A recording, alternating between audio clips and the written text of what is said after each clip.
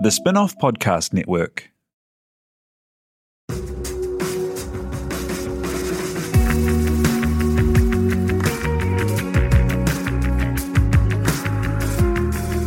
You're listening to Business is Boring, a podcast that reckons it's anything but. Business is Boring is brought to you by SparkLab, offering inspiration and practical advice to help businesses find their edge. To hear more about SparkLab, including details about the latest events, workshops, and business tools, visit sparklab.co.nz. And now, here's your host, Simon Pound.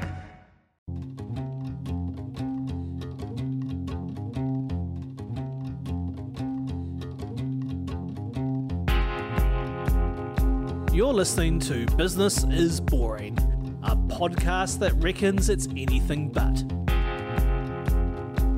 Business is Boring is made by The Spin-off with help from Callaghan Innovation.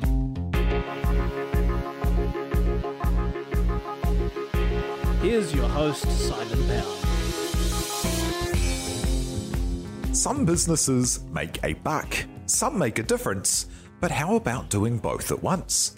The idea of for-profit and for-good enterprise is revolutionary, with great companies like Tom's Shoes, Warby Parker Glasses, and in New Zealand, Eat My Lunch, showing you can buy one, give one, and do good with your purchase of good goods. Eat My Lunch is the hugely successful idea where you get a lovely lunch made and delivered to you, and in the price you pay for a kid at a school who would otherwise go without to get one also. The movement has captured the imagination of the country, growing from Auckland to Hamilton and Wellington, from a home kitchen to a commercial operation, from 3 people to hundreds of volunteers and workers delivering thousands of lunches a day. Lisa King is the driving force and face of the company, and we're honoured to have her join us today to chat about her career, about the idea, and how they made Eat My Lunch part of New Zealand life. Thank you for joining us. Hi, Simon. Hey, take me back to the beginning before Eat My Lunch. What were you up to? What was your career to that point? Because you were in marketing, weren't you? Yeah, so I was a marketer and working for really large corporates, marketing big brands. I started out actually with the New Zealand Dairy Board and marketing New Zealand milk overseas in the Philippines, and then went to London and worked for Unilever. And came back home and worked for companies like Heinz Washies, Pepsi, and Cadbury and Fonterra. What kind of things were you selling at those big companies there? What kind of household products? What would people know in their fridge or cupboards? So it was all within the food industry. And so things like Bluebird chips and Cadbury chocolate bars. Funnily enough, they were foods that I wouldn't actually give my own kids at home. They were banned from our house. So I think, when I thought about my career and what I was doing, there was this sense of kind of real hypocrisy of go and market these foods to the New Zealand public, and then I'd go home, force feed my kids vegetables and fruit, and they weren't allowed anything that I was actually selling. And you kind of justify to yourself, well, people should control what they eat, and as long as we're not outwardly marketing to kids, that's fine. It just happens that we have really cute mascots on all of these products. And personally, I was always doing my bit for the community, and I'd go and do some volunteer work for other charities and things to, I guess, kind of make up for my sins. Did you ever have moments where you thought, imagine if we had a $3 million ad spend for carrots? What could we do for carrots? And so was there like a moment, was there anything that kind of like brought it all home to you, or was this a gradual thing that made you decide to throw your lot in? I saw this, piece on Campbell Live comparing lunches of kids from Decile 10 and Decile 1 schools. Oh, yeah. And that really stuck with me for months and months. Like, I just couldn't get it out of my head. And I was just like, this is so wrong. And then I was approaching... I was in my late 30s and my significant birthday was coming up, and I just thought, I just want to do something that I would be proud of, that my kids would be proud of. And so I think, those points kind of all came colliding together at the same time, and I just thought, if I don't do it now, I'm never going to do it.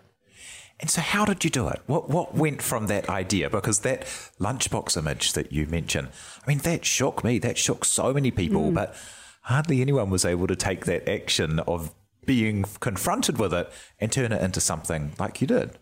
Yeah, well, the idea around a kind of this buy one, give one concept and trying to solve a social issue with, you know, people actually buying a product and doing good with it at the same time came literally over a glass of wine and a conversation. And then, like you say, you know, everyone has great ideas, but and we sat on it too for a couple of months and kept saying to my partner at the time, like, are we going to do it? Are we going to do it?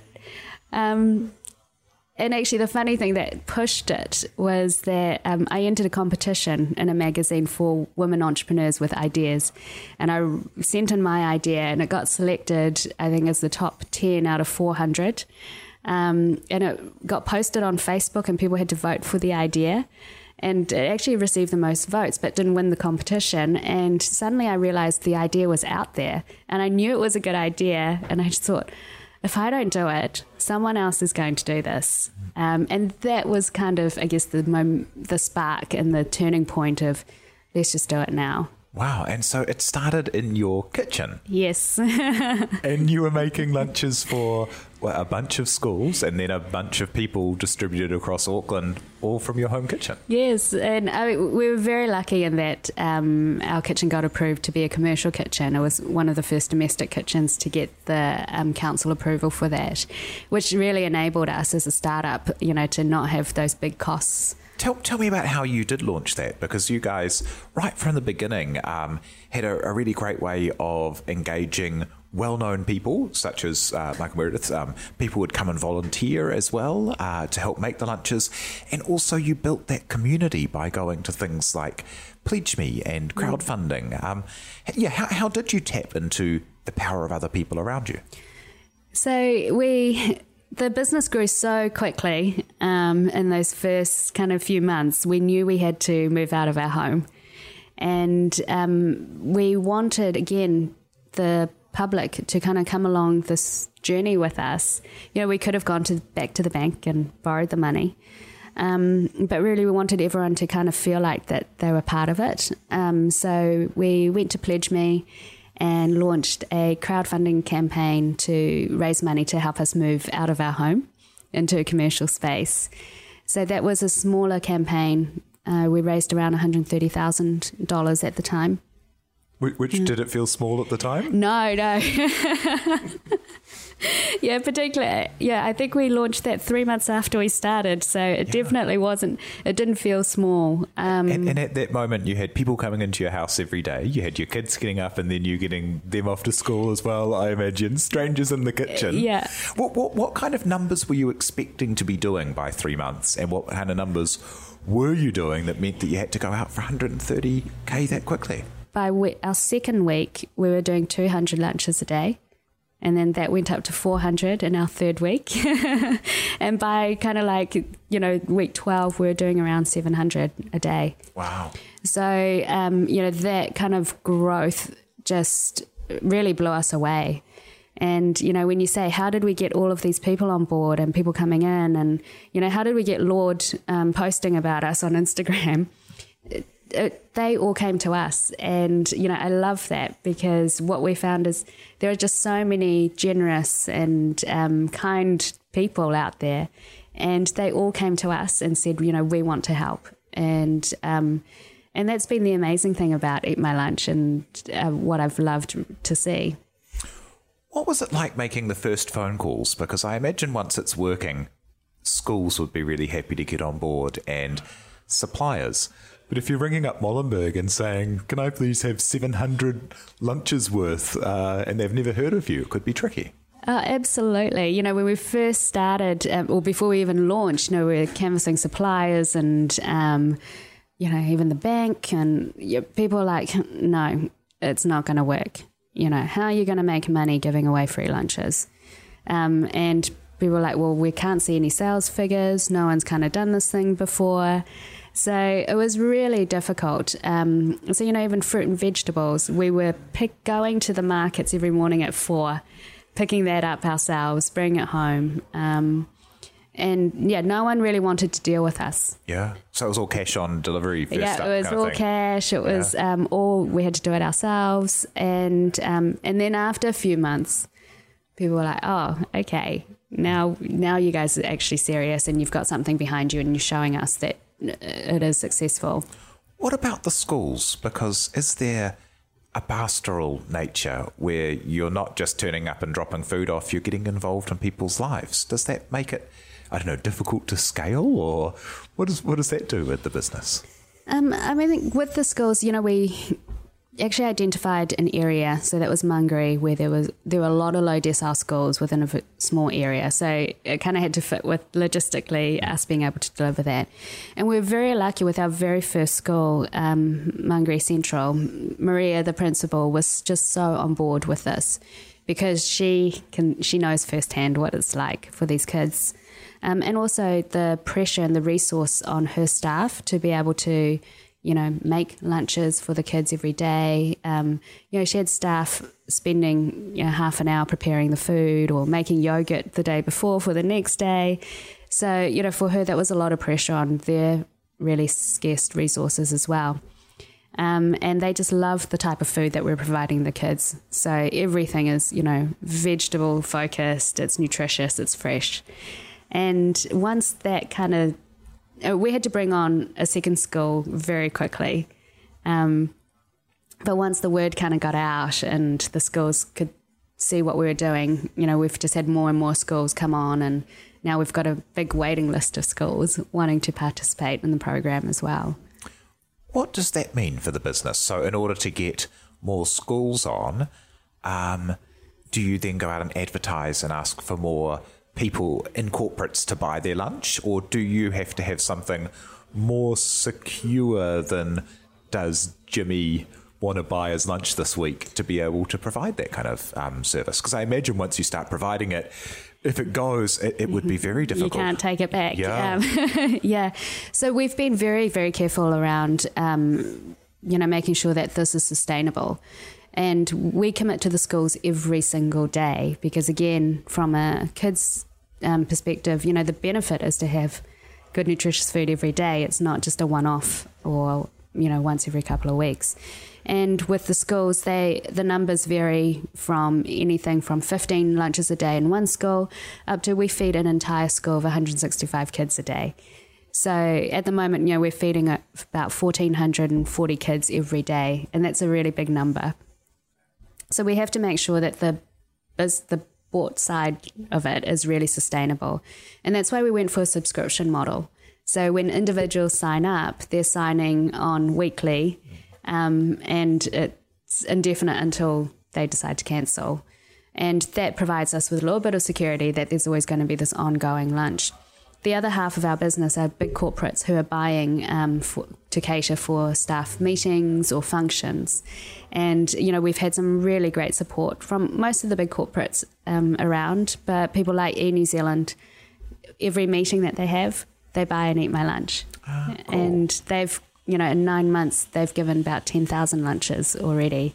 And that was a very top-down approach. So, the CEO saying, whenever there's a meeting, everyone has to buy eat my lunch.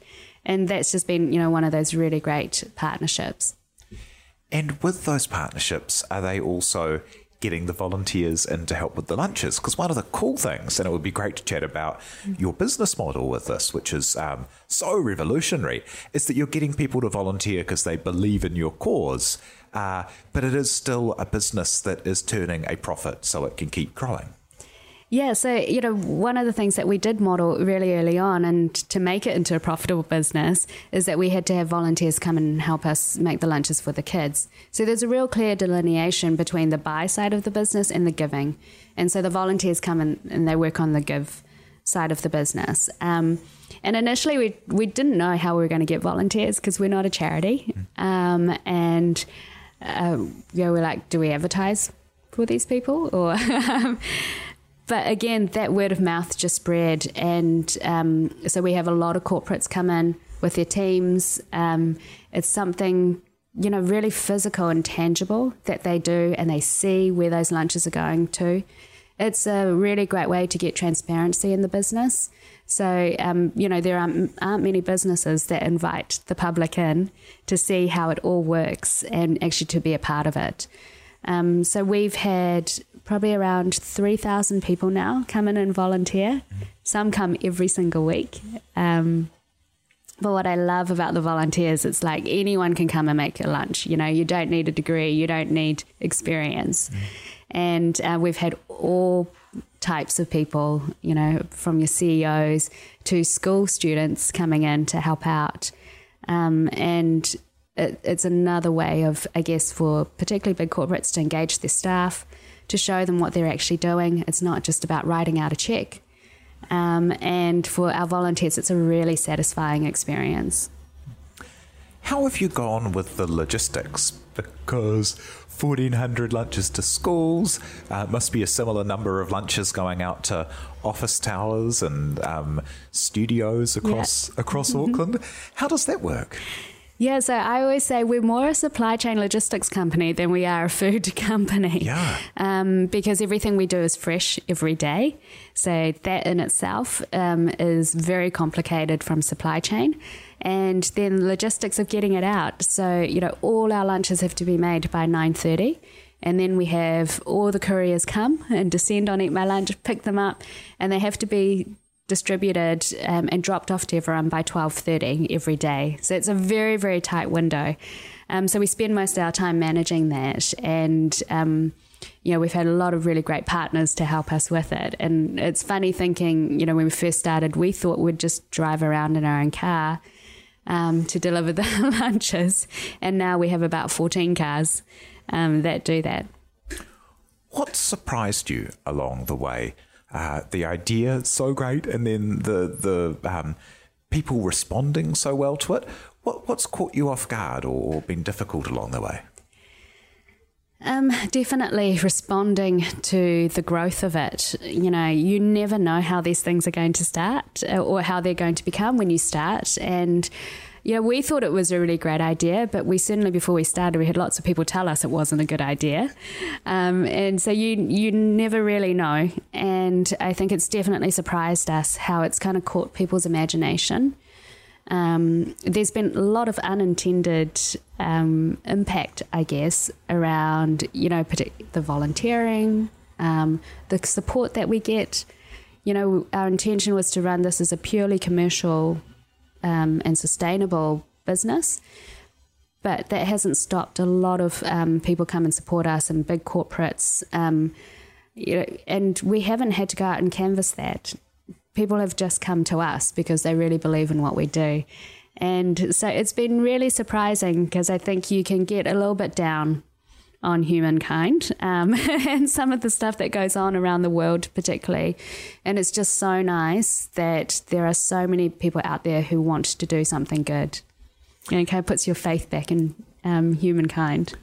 And for you personally, I mean, you're a wonderful representative for a lot of these themes, positive social enterprise, the buy one, give one model, having to kind of be an advocate for child poverty, kind of in a way. Like, did you expect any of those things to come as part of this? No, not at all. I think for me, it was seeing a problem and just wanting to do something about it. And I literally thought we were just going to be making lunches out of our house for some time. And so, a lot of things have come with it. It's been really great. So just even raising the awareness of the issue, I still come across people who are like, no, surely that doesn't exist in New Zealand.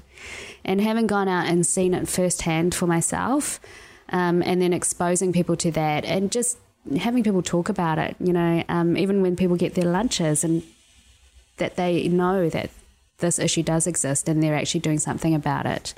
That's been really great. And having to be, we brought Michael on so he could be the face of Eat My Lunch, and,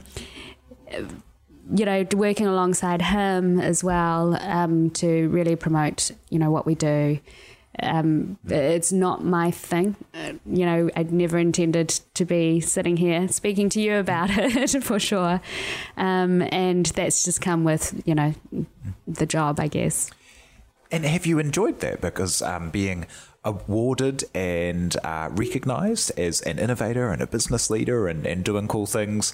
Some days I see that you are meeting the Hurricanes, making cool stuff happen in Wellington. But other days it must be kind of like I've got 500 calls from suppliers and everything's gone to crap and the yogurt delivery's gone south, How is it in the thick of it? Yeah, it's definitely that balance of, you've still got to be really hands-on and because, this is your little baby and you want to make sure everything's running smoothly. And there was definitely a tricky time of, being really involved in the day-to-day of the business, but then also being able to step out and do a lot of these other things, which are also really important.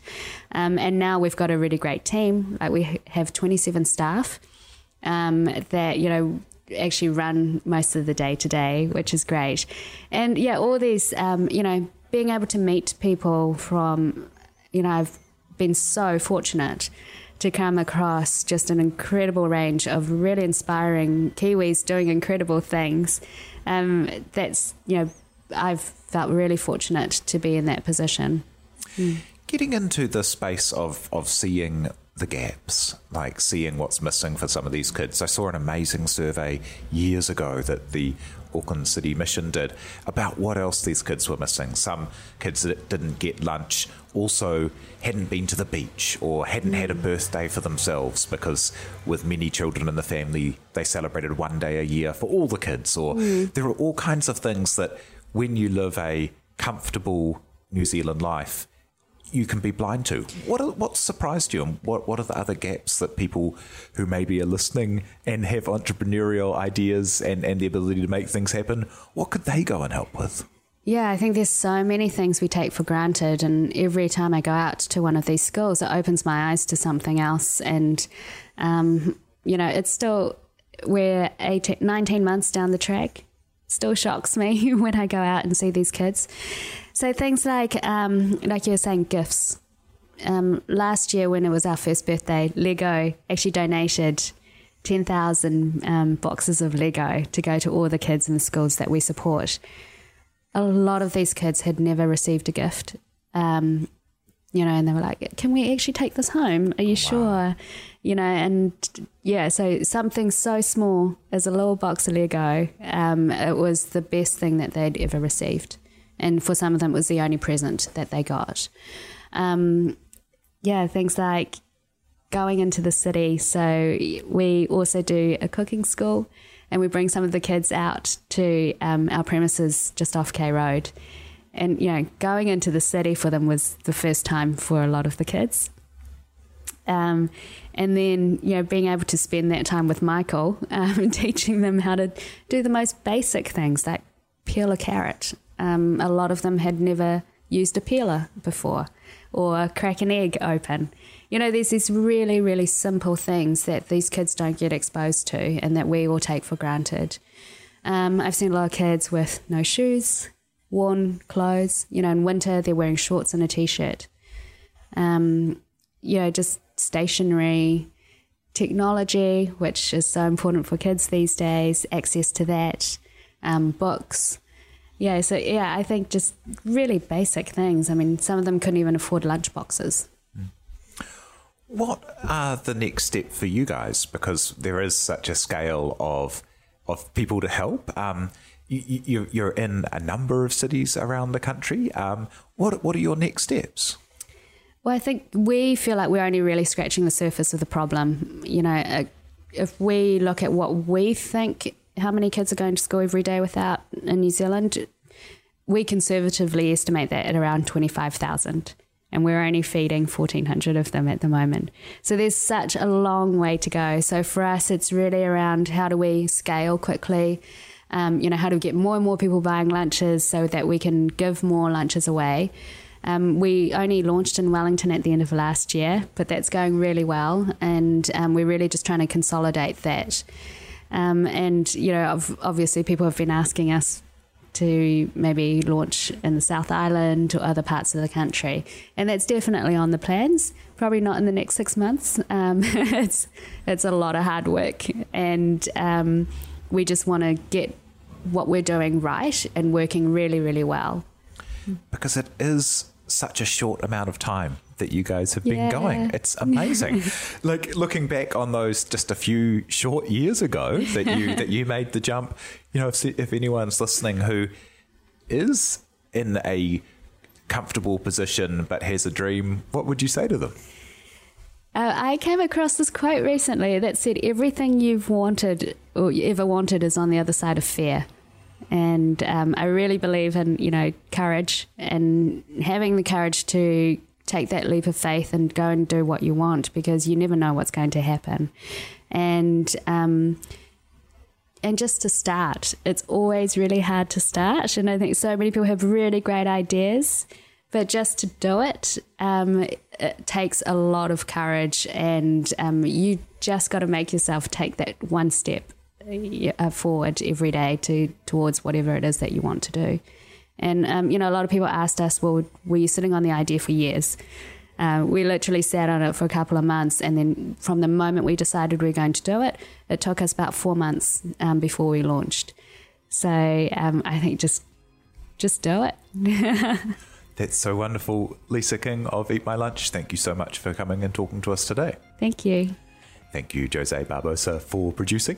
Thank you very much for listening. Thanks to the good eggs that have gone and rated and reviewed the podcast. It all helps very much, and see you next week. You've been listening to Business is Boring, presented by Simon Pound. And brought to you by The Spin-Off and Callaghan Innovation.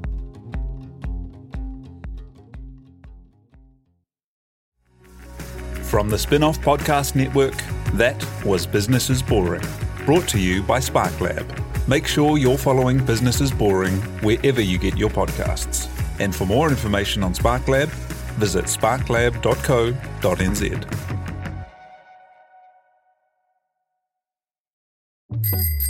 Ready to rediscover the joys of cycling? With over 300 kilometres of cycle paths across Tamaki Makaurau, jumping on your bike and going for a ride is such a fun way to discover the city from a different perspective.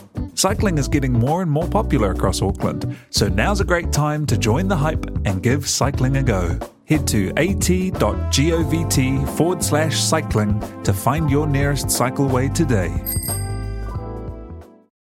The Spin-Off Podcast Network.